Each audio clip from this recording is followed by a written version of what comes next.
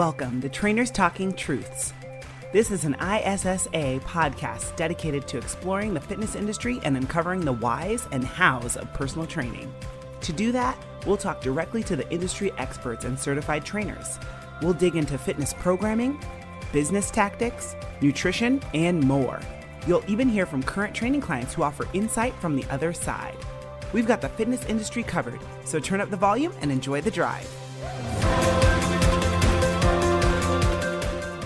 Hello, world. Welcome back for another ISSA podcast, Trainers Talking Truths. I am your co-host, Jenny Scott, here with my co-host, my favorite co-host, Dan, the man, Duran. What's up, Dan?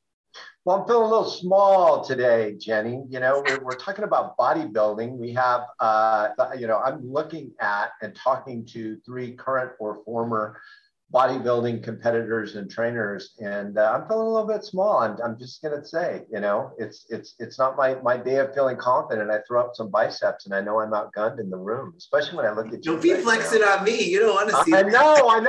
I see the pipeline, girl. I see it when you're just sitting there at rest. So I'm like I said, I'm outgunned here. I'm outgunned. But it's a real pleasure. It's a real pleasure to be talking about this topic today.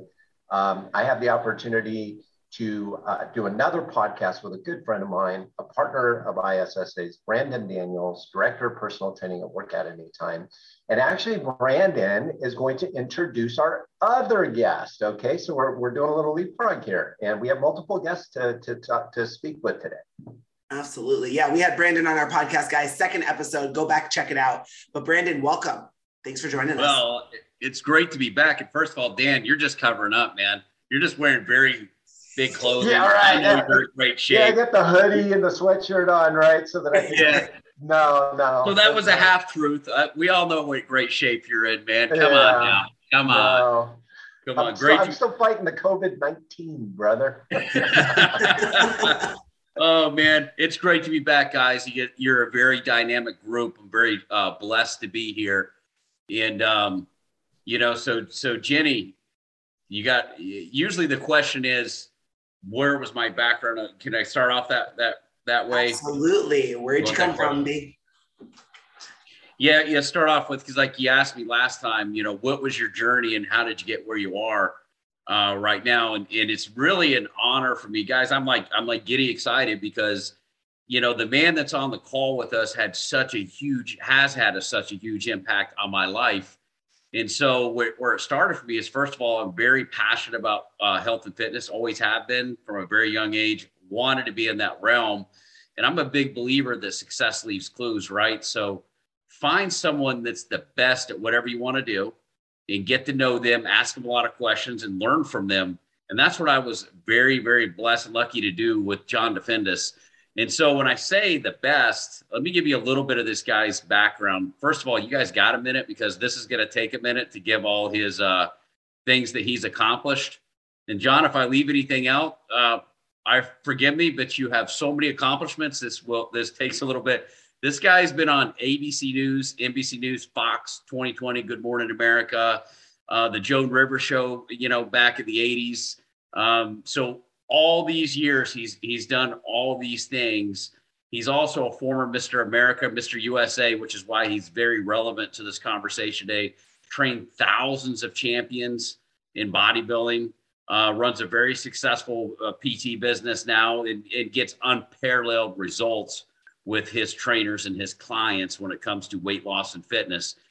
John is also a 9-time trainer of the year and a Fitness Hall of Fame inductee, one of the very few on the planet.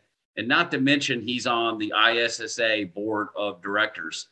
That is probably the Cliff Notes version. This guy, you accomplished so much, John. It's an honor for me to be able to introduce you on this call. There's no one that knows bodybuilding and fitness and prep and all that stuff better than this guy.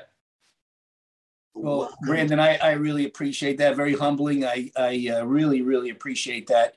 I started, give you a little background on me. I started when I was 10 years old. My mom had a heart attack, and my father was a bodybuilder. This is going back to 1968. What was that? You know, I missed that. Well, we carved up. I remember the day I carved up. George was taking one of the some cherries down out of the apple tree. He gave me some of those, and I carved up on them. But so in 1968, my mom had a heart attack. My grandfather died of a heart attack at 35 years old. I never met him. My mom was 9. My father had my mother had a heart attack when she was 36. I was 10 years old. So when that happened, my mom went in the hospital. I was the youngest of 3. So my dad, he didn't know, he was a mailman. And back then fathers had their roles. They paid the bills, took care of the responsibilities. Mom took care of the kids. It was a different time. And so when my mom went in the hospital, my father didn't really know, what do I do with the 3 kids? I was the youngest. So he was a weightlifter. So he handed me a barbell when I was 10 years old. I started training when I was 10. And then when I was 13 years old, my dad was bringing home magazines with a bodybuilder called, named Dave Draper, and Arnold was on the cover. And, all the Steve Reeves, all the old timers, Larry Scott. And so at 13 years old, I wrote down in a black and white composition book, I will be Mr. America. That was my goal. I wanted to be like all these guys that, had won the Mr. America.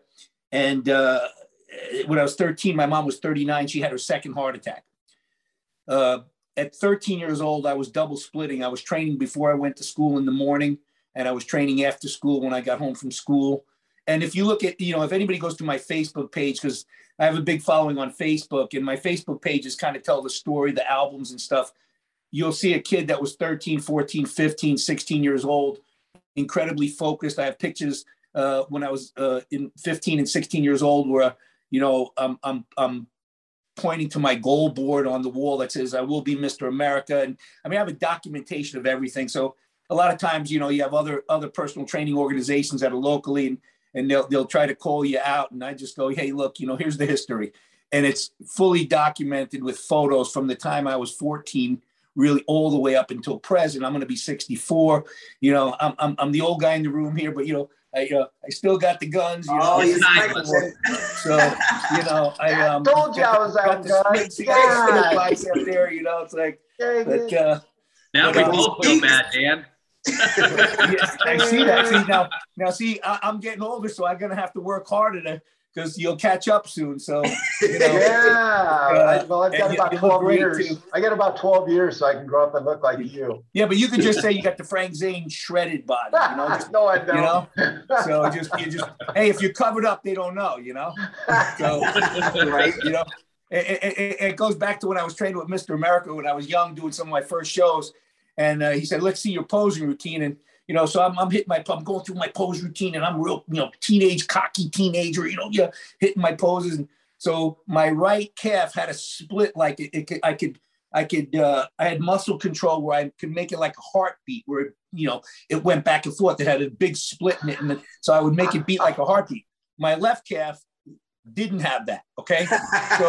So I hit my right calf, and I'm making it split like a heartbeat. And then I turn and I hit my left calf, and really nothing's happening. So I finished the routine, and Steve Mahalik, who was Mr. America, who trained me at that age, he looks at me like this. What's wrong with you? I said, what do you mean? Why are you posing your crummy calf? He goes, I go, what do you mean? I was posing my calves. He goes, that calf's crummy. That's a good calf. So he goes, why would you show them the crummy calf? He goes, you only show them the good stuff. He says, so you hit, now mind you, I'm 16, 17 years old. So he says, you hit the calf, you show how it splits and your muscle control with that. And then you go on to, a front lat spread or, a one-arm bicep. He goes, you don't show the bad stuff. Sounds like how I got married. He shows if you show your right calf and they see it, they're automatically going to think, okay, I guess the left calf looks like that, right? You don't say, look, my left calf, not so good, So yeah, I learned that at a young age. You just show the good stuff. So if you stay covered up and if your forearms looks pretty good, you got some veins in it, just kind of like you see that. The rest of my body looks like that. One day I'll show you, So, So anyway, so so when I was 13, you know, I was training twice a day at 13. I started competing at 15, and my first contest was the Teenage Suburban in New Jersey, and I went there, and I had a little girlfriend. I'm 15. I got this girlfriend, and there was two other couples, and they were going with me. I had one guy was 17. He had his driver's permit, so he drove. It was about a 2-hour drive to New Jersey, and we go to compete. And there's 4 guys in my class. And after the pre-judging, my friends told me, John, man, you look incredible. You got the show. So I'm, you know, the afternoon, I'm feeling pretty good. You know, I got my first show. I'm probably going to win. So we go back at night, and, you know, they're getting ready to go out on stage. And the guy has the clipboard. He says, yeah, Casey Kacharik, Dwayne Broadway, Tom Terwilliger. You know, and so I said to the guy with the clipboard, I said, yeah, you made a mistake. I'm supposed to be out there. So he says, what's your name? I said, Defendis. He said, no, son, I'm sorry. You didn't make the cut. I'm like, no, you don't. No, I won. My friends told me I won. Why would they lie to me? Right? I'm telling the guys, hey, I'm 15. You know, I'm 15. I had the best build in my high school. So how could I lose the show? You know, that's what I'm thinking, you know, because you don't know what's out there, you know? So, yeah, so I didn't get to go out on stage. It was the longest ride home because I was kind of mad at my friends who told me I won, and I didn't even get a chance to go out on stage and get an award. So that was my first show. It's what I call a defining moment. And through life, the greatest things that we could have is defining moments. And this is what's missing in this new society of today, where everybody's a winner. You know, there's a lot of people that don't like me because I'm very strong in my principles and my attitude, you know, that you have to earn that status. If you want to be a winner, you got to actually be a winner, you know. Second place is not the victory. Third place is not the victory. Hey, you know, you tried hard. I could give you a pat on the back for giving it 100%, but you're not the winner. You know, there's one winner. And if you're happy with second, you're never going to strive for first. So I always tell people, look, you know, if you gave 100%, I commend you for that. But you know what, we got more work to do, you know, and I had more work to do, and I knew it. So that was a defining moment, because I never wanted to feel like that again, you know. And I trained harder, and I got educated. I trained with Mr. America. The year after that, I trained Steve Mahal, Mr. America. And by the time I was 18, I was able to win the Teenage Mr. New York and the Mr. New York title the same night. I'm the only teenager to ever do that. Wow. And it was because of that loss at the Suburban, you know. We have these moments in life. Hopefully we have these moments in life, the defining moments. The problem today is, you know, and I have a video clip that I took of my mother, you know, and going back to my mother.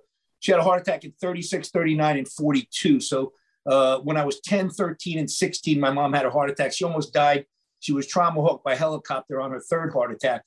But by the time I was 16, I had all this knowledge of training and nutrition. So when my mom got out of the hospital, I put her on a program. And in little less than 2 years, I took 180 pounds off of her, took her from 320 down to 140. Wow. Okay. Now, this is a woman, her third heart attack at 42 years old. She would have died by the time she was 40. There's no way she would have made 45. You know, tray full of medicine, and got her off all the medication, you know, took that 180 pounds off of her. Thank God, knock on wood there. My mom's going to be 89 this year. That's awesome. This is a woman that wouldn't have lasted to her 45th birthday. She's going to be 89. And I had to laugh because my mom on her 88th birthday was visiting from Florida. And I did a video of her. I said, hey, what was it like when I was a kid? And I post this video on Facebook periodically. And this is my mom at 88 years old. She says, you were this little skinny kid, this little scrawny kid who came up from the basement where your dad was working out. And you said, Mommy, I'm going to be Mr. America.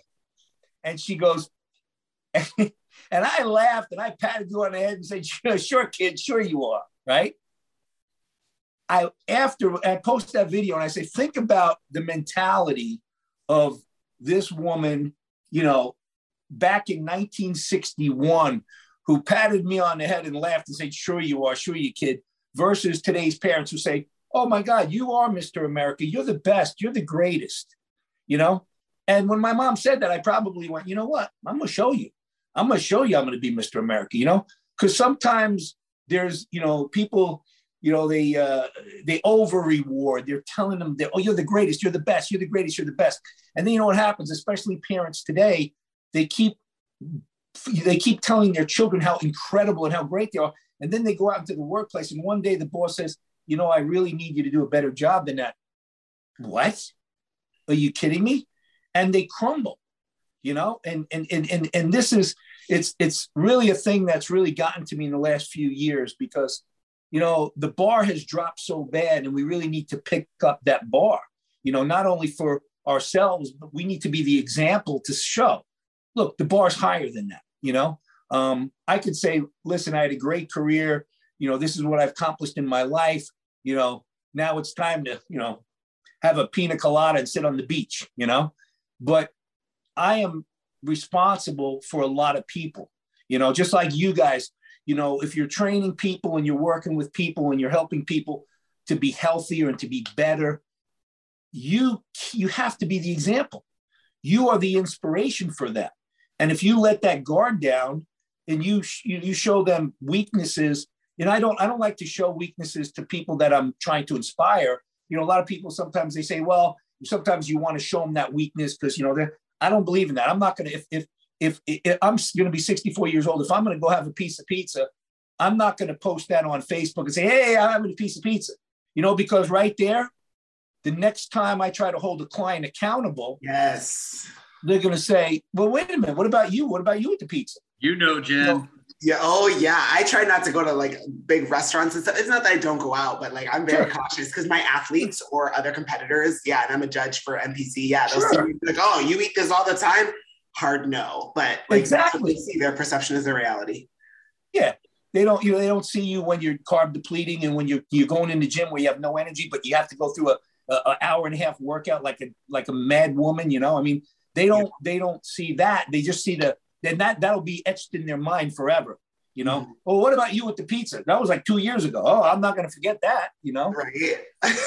Anyway, so yeah. So my life really, the big factor, the biggest defining point in my life was saving my mother's life because at 18 years old, I realized, you know, God blessed me with knowledge and ability to be able to save the most important person in my life, you know, the person who gave me life, and give her back that life. And so I started working in gyms at 18 years old and training people at a time where there was no training. You know, I posted a picture the other day of me doing a seminar for the trainers in the gym I managed in 1979.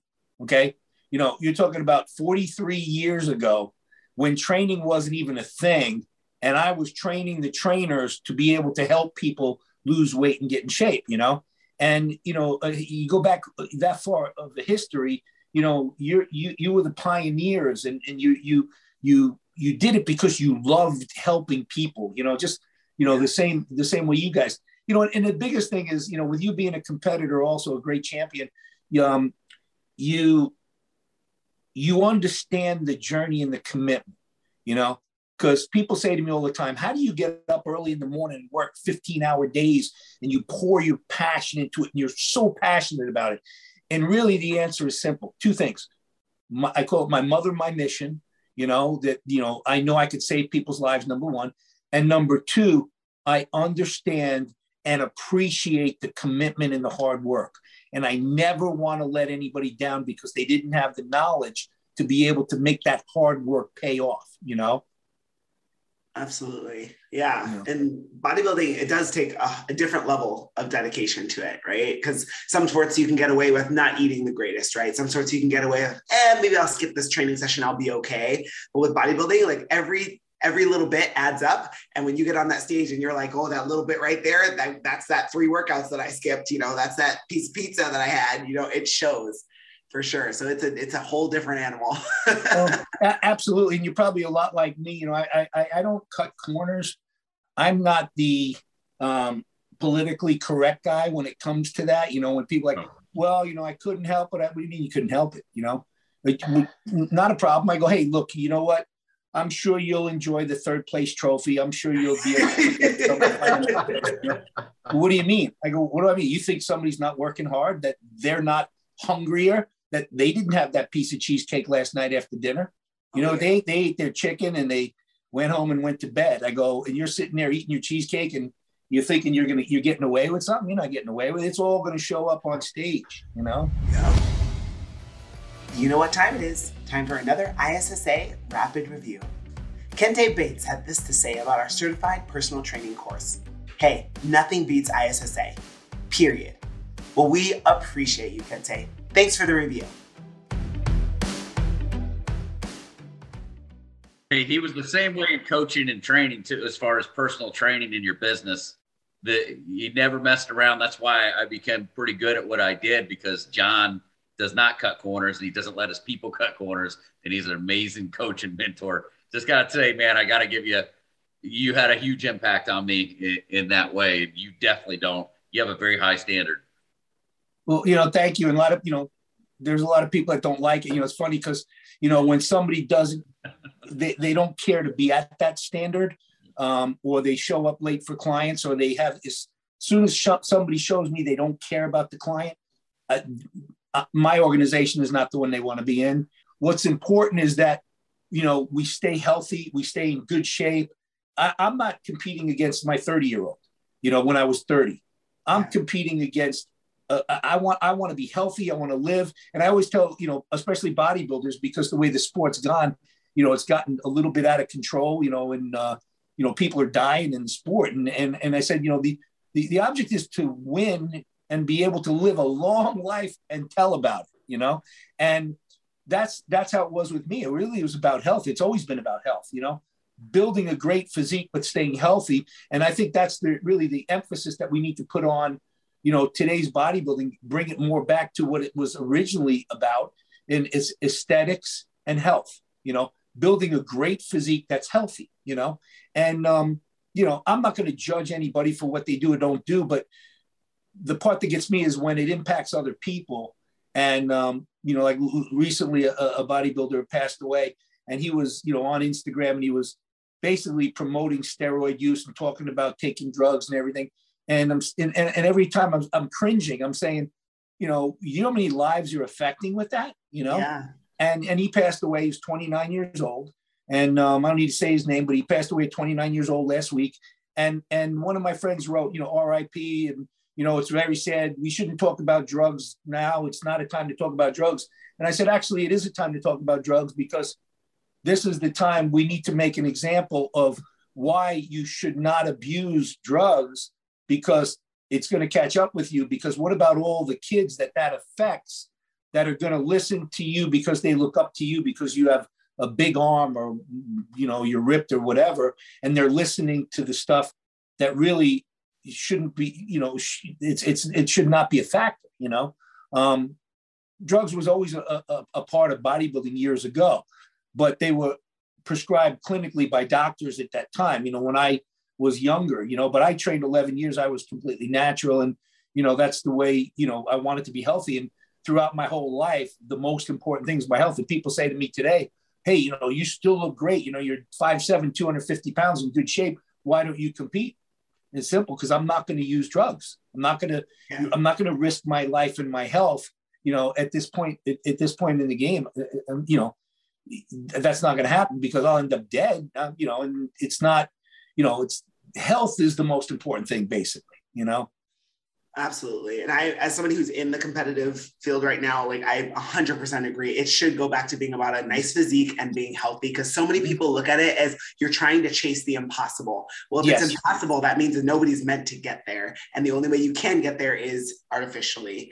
I know that you build your business around natural training. So let's talk about that. So what is a training program specifically? We'll talk about the nutrition separately. What does a training program look like for bodybuilding when you're working with someone? Okay. I'm going to explain something, because I think the biggest thing, and there's a lot of things, little nuggets, we all have knowledge that we've acquired over the years. If I sat down with you, you'd be able to tell me things that would, wow, that's a great point. That's interesting, but I was really a pioneer in the sport, and a lot of the stuff I created through time. Okay. And, you know, and I'm going to hit on things even with the certification programs. ISSA is a phenomenal certification program. You know, I recommend it to everybody, obviously, because I'm, you know, on the board of directors and I believe in it. But there are things that are important to me. And I'll give you an example. There's two parts of a movement, according to the ISSA, according to NASM, according to IFPA. All these organizations will teach you the eccentric and the concentric. Okay. Now, you learn the eccentric and the concentric, and then probably 30 years ago, I got to thinking about that. Number one, if you're teaching the eccentric and the concentric, then people could still throw the movement and it could still get sloppy. So I came up with 5 parts of a movement of an exercise, which would be, say we're doing a tricep press down. You have the first position, you're bringing that bar down to your chest, your elbows are in, and your triceps are in a stretch position. Any exercise that we do, that first position is a stretch position, whether it's a leg extension, you know, whether it's a curl where our biceps are stretched, whether it's a tricep press down. So I said the first part of the movement is going to be stretch. The second part of the movement is going to be flex. Once I flex if I'm doing a tricep press down, I flex. Once I flex my triceps, the elbows lock in. Okay. So you have stretch, flex. The third part, drag through the movement. The fourth part, the contraction. And then the fifth part, fighting the negative. So you have stretch, flex, drag, contraction, or we say squeeze, make it simple, and then fight the negative. So I teach the trainers, listen, when we're starting out somebody on a program, we want to do the ultra fit 5 parts of the movement: stretch, flex, drag, squeeze, fight the negative, right? Now, here's why, and it's not that eccentric and concentric isn't good, but here's the problem where I think a lot of the certification programs get too technical. Mary Smith's 100 pounds overweight. She came to the gym 4 different times, parked in the parking lot, cried her eyes out because she was intimidated, scared, afraid she couldn't do this and she'd be laughed at, so she drives away. 3, 4 times. That one day, Mary Smith pulls in the parking lot, she gets the nerve to come in. All right, hey, I'm going to help you, Mary. Come over here. Let me show you the eccentric and this concentric part of the movement. I don't know about you, but if I'm that person, I'm probably out the door. And it's not to say anything negative about the certification programs, because they have to teach that. You know, that's important that they teach that. But we also have to make it a little bit simpler in some terms, because if we scare Mary away by giving her language she's not used to, then, and I'll be honest, I don't want to hear giant words that are going to scare me away. If I'm going to do something brand new, I don't want to hear giant words that are going to make me even more intimidated. I want something, and then I could explain later on about the eccentric and the concentric. I could, kind of roll into that. But I want to make it really as simple as possible, and that's really what we do with UltraFit. I have them get ISSA certified. We bring them in, we train them, on some more practical stuff that really is applicable to, that person training, depending on the level that they're at, So here's the other thing. And this has nothing to do with the certification programs at all. It's all about practical training. Here's what I'll say. And I'm going to tell you some things that are really secrets to what we do when we really show the value of training. ISSA hired me to write the how to build a training program and how to, get the trainers on the page of implementing a business plan for that. Adrian Hutber, I don't know if you know Adrian Hutber, he was originally the vice president of ISSA, and he ended up going off to he went to ACSM, but he came here when he was with ISSA, and he spent a week here while we were writing that program up. We never finished it because he ended up going to ACSM. But here's what I tell people. You have a guy who's been training, and especially now, because you'll get a lot of guys, they start to work out, and all of a sudden somebody tells them they should take steroids. They jump on steroids and they gain 20 pounds in 8 weeks. And now that guy, you can never tell that guy how to train because he gained 20 pounds in 8 weeks. Yeah. When it had nothing to do with training knowledge. That man needs training knowledge, but now you got to try to get him to open his mind to that, you know? And I'm being real. I mean, some of these things, I don't know if I should even be talking about, but I'm being real because this is the real world. These are people that, you know, this is the scenario, especially today. So now I get that guy and I say, you know what's worse than the lack of knowledge? And Brandon, I probably talked to you about this before. What's worse than the lack of knowledge? Too much. The illusion of knowledge. Oh. Okay. Okay. The illusion of knowledge. Because if a person lacks knowledge, they can seek knowledge. The illusion of knowledge, my mind is closed. Okay. I know I don't need to know what you know because I know. Okay. And this is the problem with a lot of people today. And it's really about learning how to open up that door for people in gyms, for them to embrace an ISSA trainer and say, okay, you know, I want to know what you know. Can you help me? Okay. So here's what I do. I got a guy who's been working out. He thinks he's, you know, a bodybuilder, you know, and he thinks he knows, but he really doesn't have the knowledge. So I say to him, Bob, what do you do for chest? Matter of fact, Bob, I'm going to tell you what you do for chest. You probably start out with bench press, then you go to incline press, then you go to flat flies, then maybe cables or pec deck. And 9 out of 10 times, how do you know that? How do you know that's what I do? I go, because that's what like 99% of the people do. They start with bench press, they go to inclines, then they go to flat flies, then they go to pec deck or cables, okay? So now my question is, all right, well, Bob,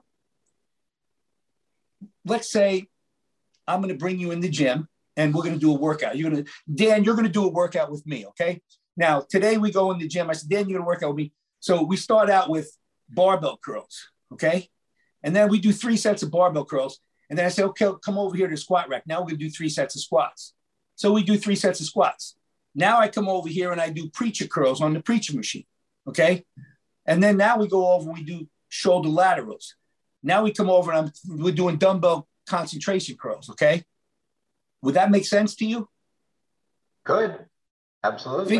Think about if I'm trying to maximize bodybuilding, and don't think outside the box. Think if typically I'm going from 3 sets of a bicep exercise to 3 sets of squats to 3 sets of a bicep exercise to 3 sets of laterals to 3 sets of a bicep exercise. Would that make sense? Doesn't make sense in the traditional bodybuilding programming? No. Right. Okay. So here's the thing. The purpose of training, when you're trying to train a muscle, and this is really getting down to the nuts and bolts of things, is I want to fully congest that muscle with blood. I want to train that muscle. I want to annihilate that muscle, and then I want to move on. I don't want to start to get the blood into my biceps and then bring the blood into my legs and then try to get the blood into my biceps again and then bring the blood into my shoulders and then try to get it back to my biceps. It's counterproductive. The blood's going all over. I want to work that muscle. In order to work that muscle, I want to fully congest it with blood. And, you know, so the order of the exercises, and this is again, you know, and I'm not familiar with the way different people do different things, but this is my entire philosophy and what's created over 600 champions. Brandon lied a little bit. He said I trained over thousands of champions. I've actually trained 600 real champions, 600 overall title holders. So, you know, which is a large volume of people over the years, you know, a lot of years too. And that's women figure, women bikini, women bodybuilding. I mean, you know, men bodybuilding over 40, you know, you name it. So my philosophy has always been on aesthetics and shape. You know, what is aesthetics and shape? What's going to create a great body? Wide, round shoulders, wider lats, small waist, sweep to the thigh, a nice sweep to the thigh, you know, not overdeveloping the lower head of the quad because it looks like a football player leg rather than you want that shape. And she knows what she's smiling over there. She knows what I'm talking about, you know? So you want that beautiful shape. It's all about shape, you know? And so to me, bodybuilding figure, bodybuilding, bikini, no matter what, it's all about shape. So I want to develop the greatest shape in a person's physique. So looking at that, if I want to train back, I want to start with lats, because lats are the biggest muscle in the back. But you want to draw as much blood into the lats, and then you want to train the lats and then draw the blood from the lats into your middle back and then lower. So there's a specific order. The way I do things with every program, there's a specific order of the exercises. So taking into consideration, if I'm going to train a muscle and I want to congest that muscle with blood and train that muscle completely, then the important thing is, focusing on that muscle. So what I've done all these years is take each individual muscle and break it down. Okay. So if I'm starting with bench press works your middle chest. You'll hit some outer, you hit some inner, but it's all predominantly it's middle chest, a lot of triceps and shoulders, but middle chest. Inclines works upper. Flat flies work middle, cables work middle. If I'm doing regular cable flies, pec deck works middle. So when a typical chest workout for a male, they're starting with bench press, middle chest. They're going to incline upper chest. They're going to flies, middle, pec deck, middle, cables, middle. So they have all this middle chest work. They're jumping around with the blood. So what we want to do is we don't want to build our chest out. Any male should not want to build their chest out. Any female should not want to build their chest out. Should want to build it up, okay? Because by building the chest up, at some point, if you take a layoff, that chest is going to drop and you still have pecs. But if you build your chest out, you end up with man boobs, okay?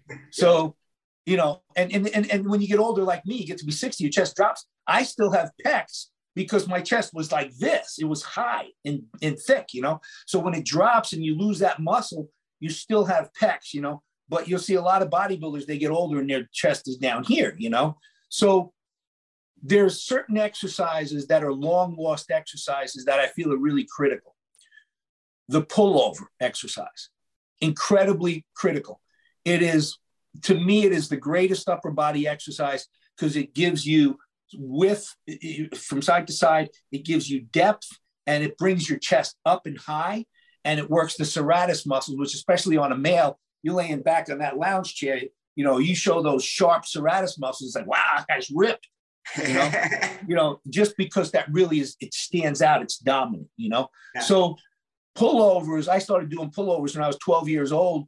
We had an old redwood picnic bench, with the arc on the benches, they go around the table, and I dragged one of those redwood picnic benches into my basement, and I started doing pullovers over that at 12 years old. So a lot of the development having the upper body came from doing those pullovers over the bench and high reps. So even when people do pullovers today, they're doing 8 reps, 10 reps, 12 reps. You see a guy with a 100-pound dumbbell doing pullovers over a bench. He's working arms and shoulders and very little serratus, very little rib cage, very little upper pec, So to me, the pullover exercise, it's a high rep exercise. You want to do 20 to 25 reps. You want to start chest off with that because it's going to not only work your rib cage and your serratus, but it's going to get your chest, get that blood going in your upper chest. So then from there, you're doing all upper chest. So we start with pullovers, which work rib cage, serratus, and upper chest. Then we go to incline dumbbell, incline cable, incline, flies, and then presses to the presses high on the chest for upper chest. So all that work is going into the upper chest, which is building the chest up, And so when you look at one of my athletes, you'll see a lot of things that are very similar, And, so people are like, well, that guy's got good genetics. That guy, hey, well, my guy's got good genetics, I guess, But it's not physical genetics that make the difference. It's two things. It's mental genetics and it's knowledge, That's really what it comes down to. I could take a person that has no genetics and I could build them a great physique if they have this, So a lot of times somebody will come to me, a female or a male, either one, whether they want to do figure, bodybuilding, whatever, and they'll say, hey, can you take a look at me? Yes, sure. So they get into their bikini or their posing trunks and they pose for me. And I don't really know them really well. I'm just meeting them for the first time. And afterwards they say, so what do you think? Do I have good genetics? And I said, I don't know. I haven't talked to you. And they're like, what do you mean? What do you mean? I go, genetics is not a physical thing. To me, genetics is a mental thing. I've had guys that had the greatest physical genetics in the world. I couldn't do anything with them. They were lazy. They couldn't stay on a diet. They didn't want to train. Why are you even doing this? This isn't for you, But I've taken people who had no physical genetics and turned them into champions. I'll give you an example. Rich Gaspari, terrible genetics, became a great champion because his mind was more powerful than his physical genetics, really took it all the way to a point where very few people could have done what Richard did because he really didn't have the physique. He created the physique, there's a lot of people like that, but not so much now. Now the problem is now people are bypassing a lot of knowledge. They're bypassing work and they're trying to make up for it with either supplements or drugs or whatever. Yeah. It's not about drugs. It's not about supplements. It's about knowledge and hard work. Well, John, I'm training chest in a few hours, and you got me pretty fired up here. Yeah. Okay, Dan, you got a pen? I want you to write this down. You got a pen? Yeah, sure. Grab a pen. I'm going to tell you exactly what to do, and when you finish this workout, you're going to go, "That was unbelievable," and I hate that man. All right, you got a pen? I do. Okay. Now, on the low cable, take the low cable. She's going to love this. I know she's going to love this. You have a Bosu ball? I do. Take a Bosu ball, put it at the end of the bench. Okay. You're going to take a low cable and you're going to lay down on that bench. The base of your back is at the bottom of the Bosu. The upper chest is at the top of the Bosu. Okay. Yeah. So you're using, in the 1970s, we had a thing called a half moon bench, okay? And it was a bench that was flat and it had this huge hump on it, right? And that hump was for your chest. So your chest was way up the top. So you had this full stretch, this big, you were on that angle, so that full stretch.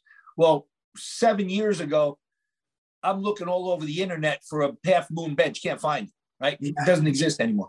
So I said, you know what? I got to figure this out. So I went and I bought the Bosu ball. I have a home gym. I have a commercial home gym. Brandon will tell you it's like everybody's dream to have the gym I have at home. It's awesome. So I bought a Bosu ball. I put it at the end of the bench, and this is what I did. So the base of your back is at the bottom. Your upper chest is at the top of the ball. You have the cable behind you like this. So you're using a short straight bar, and you want to stretch all the way, get a really good stretch. And then flex the serratus. Okay, you're going to feel that serratus. Take a deep, deep, deep breath, and you're going to drag that cable over. Okay, you can't drag a dumbbell, but you can drag the cable. Try dragging a dumbbell, you're going to fail, and then you're going to throw it. So with the cable, you're using a weight. Now the rep range is really critical because if you do 6 reps or 8 reps or 10 reps or 12 reps, you're using too much weight. You end up throwing the weight using your shoulders and your arms. So you're going to do 5 sets of 20 reps. Okay. After your first set, you're going to get up off that bench and you're going to go, oof, wow. I mean, because you really feel it. And she's going to I'm telling you, she's going to love this. Next week, every one of her clients is going to be doing cable pullovers. You watch, right? So this cable pullover, you're doing 5 sets of 20 reps. I mean, 4 or 5 sets, whatever. We do 5. But so 5 sets of 20 reps, dragging the weight, and you're coming right over your upper chest and you're squeezing your upper chest right here. Okay. So you're going from that. And how old are you, Dan, if you don't mind me asking? I'm 52. But Dan really hesitated. I'm 3 months out of shoulder surgery. I didn't have a chance to say that. So I'm not going to be doing any pullovers today. I can barely get my arm up there. Did you have a replacement? No, I had I think it's clavicular resection. So they, nipped off the end of my collarbone, cleaned that up, and reattached my supraspinatus tendon. So do you have any range going back or no? Now I do, yeah. I'm doing shoulder presses with 8 pounds, brother. I'm see what there. I would do is use almost no weight. Use like the first plate on the free motion, like 2.5 pounds.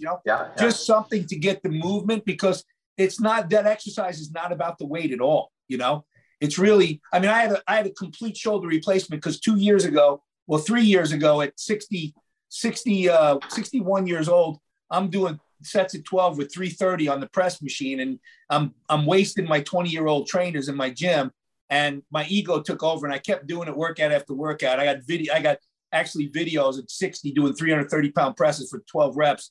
And, you know, Brandon's seen it. Brandon knows I'm nuts. I witnessed it, yeah. But nobody told me that the joint wears out. You know, I figured the muscle's good, so I'm good, you know. So I wore out the joint. So I had a complete shoulder replacement on the left shoulder, and they put the wrong shoulder replacement in. I needed a reverse. So 9 weeks later, they had to go back in, take out the shoulder replacement, which they cut the bicep tendon, and it's a major surgery, 6-hour surgery. But 9 weeks later, I had a second 6-hour surgery, and 2 weeks later, I was training, and I can do just about anything. I just can't train real heavy anymore, you know? So the reason I asked about your age is because, and especially with your shoulder surgery, if it's somebody's over 40, what I always focus on pre-exhausting a muscle before we go to presses. Okay. So if, let's say you did the pullovers, you go from pullovers, which again, it's not real hard on the shoulder if you're not using a lot of weight. If you're using a lot of weight, yeah, but if you're using almost no weight, you're really focusing on your rib cage. So you kind of feel it out. If you can't do it, you can't do it. But from there, I would go to incline cable flies, 4 or 5 sets of 12 to 15 reps on the incline cable fly.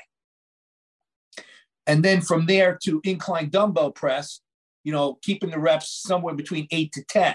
Again, I always give a rep range on the exercise, so that gauges it for the client, where, you know, if I give you an 8 to 10, less than 8's too heavy, more than 10's too light. So we want to keep it between that rep range. So pullovers, that rep range is 20 to 25.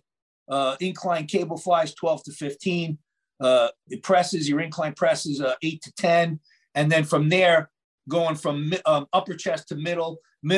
I haven't done bench press in 47 years. I stopped doing bench press when I was 18, when I saw my chest was going this way and I looked like it didn't look good. So I decided I'm going to bring that baby up, you know. I want Mount Everest, you know, and to put the 6-pack on there, you know. So after all the upper chest exercises, you know, usually dumbbell flies supersetted with cable flies, pec deck, you know, all the middle chest stuff.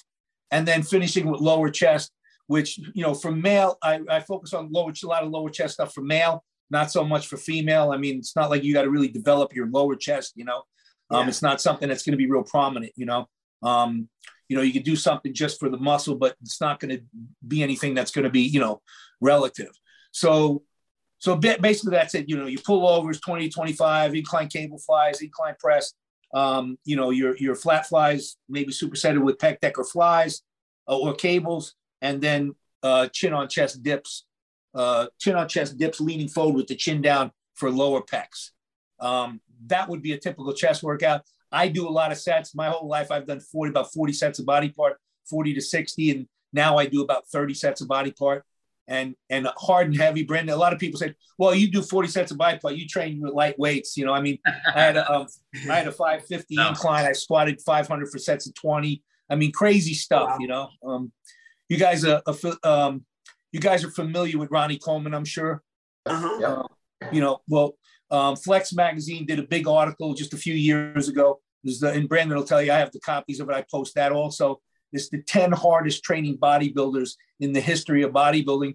I was 4th, Ronnie was 5th. So that kind of gives you an idea of where I stood. You know, Ronnie trained hard, you know, but they had me right in front of Ronnie, and with Tom Platz being first, because Tom Platz was a freak. Incredible. Yes, he was. Yeah, Tom's a good friend. I just wanted to make sure before, because I could listen to this all day. I see Jenny taking notes, and she's being that she's in it right now. Yeah. I know she's taking notes and can learn from you all day long. But in the interest of time, we want to make sure that we hit our time limits and everybody gets to hear everything you have to say. What would be really good right now is if you could share with our listeners how they can find you. So whether it's social media, website, you mentioned Facebook, by the way, I already clicked follow. a lot of people are really big on Instagram. I'm not. See, we connect. I've had over 500 trainers work for me over the years, and I have probably about 70 trainers right now. So my trainers are all connected to me on Facebook, and the clients are all connected on Facebook. And I use my personal page as my business page because I want it to be personal, you know. And I tell the trainers, you know, even though you're using your personal page for your, you know, your business page, you know, still post, you know, some personal stuff so people see that, you know, how you are as a human being, not just, you know, not just the trainer person, but you as a human being. As long as, you know, you're not posting, you know, stuff that's, you know, just not, not professional. Yeah. That's right. You know, well, I found it. It's John Defendis for our listeners out there, and that's the best way to find you then. Yeah, and I am on there. I ain't kidding you. And Brandon will tell you, I'm on there 14, 15 hours a day while I'm on the phone. So I'm on there when my entire day is on Facebook, because all the clients I have on Facebook, and they write. So if a trainer's training a client and the client has a question, they send me a Facebook message, and then I answer those messages. So the clients always have the answer, even if their trainer is with somebody. Because, you know, I tell trainers, when you're with a client, you're not going to be on your phone. You're not going to be texting people. You know, you're going to be focusing on the client. You know, if the client's paying, $1.50 a minute for training, how many minutes wouldn't you mind losing if you were the client? You know, at $1.50 a minute, or, you know, whatever the fee is for that session. You know. So I tell the trainers, you know, now the trainers do take pictures during their workout. Like when a client's training, they'll take the camera out. I said, you know, take a couple of pictures, put your phone away. So they're not going to post anything while they're training anybody. But afterwards, we're very big on the community and cheering each other on, and, you know, posting pictures of clients working really hard, you know. But in South Carolina, we've taken over 100 pounds off of more than 1,000 people, you know, individually. Wow. You know, that's so amazing. You're talking about, you know, and Brandon will tell you, it's the #1 organization for as far as results go, you know, and he's learned a lot, which he uses in, you know, with the Workout Anytime organization, which is phenomenal because it really, you know, works exponentially. You're able to help so many people, you know. I love it. Well, thank you so much for your time. And like I said, I'm following you. I encourage our listeners to. Brandon, thank you so much for the introduction, and you know, bringing John to join the ISSA podcast when he's actually been at this company a heck of a lot longer than any of us have. Than any of us, yeah. Well, ISSA. Let me say something about the ISSA. Phenomenal organization. You guys are doing an incredible job. I think it's great that. You know, and I encourage everyone to, you know, get their certification, and, you know, and if you're serious about, becoming a personal trainer, you know, contact Brandon Daniels at Workout Anytime, or contact myself. And, you know, we always have great opportunity for people who are passionate about fitness. And again, I always have to apologize for sometimes I'm a little overwhelming. It's my passion. I'm like this 15 hours a day. People always say, you know, is this guy like this all the time?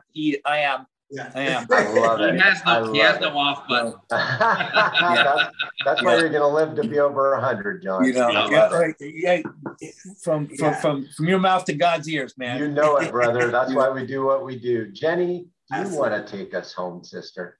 Absolutely. The bodybuilding certification with ISSA, you guys, is one of the most popular and one of our highest performing certifications that we have. And this is why we have amazing minds behind it, and they know what they're talking about. So if you have an interest in bodybuilding, of course, reach out to John, reach out to Brandon, reach out to ISSA, but check out the certification as well. There's a lot of great information out there, and it doesn't just come from there, right? You learn on the fly, like John already told us. A lot of it you learn by experience, trial and error, but there's a lot that goes into bodybuilding. So thank you guys for joining us. We hope you learned a little bit, and there's so much more to learn. So keep learning. As Dan always says, I stole it from you, Dan. I stole it from someone else. You guys have been fantastic. I really appreciate it. Absolutely. Thank you, to our listeners, we remind you to make good choices. We'll be talking to you soon.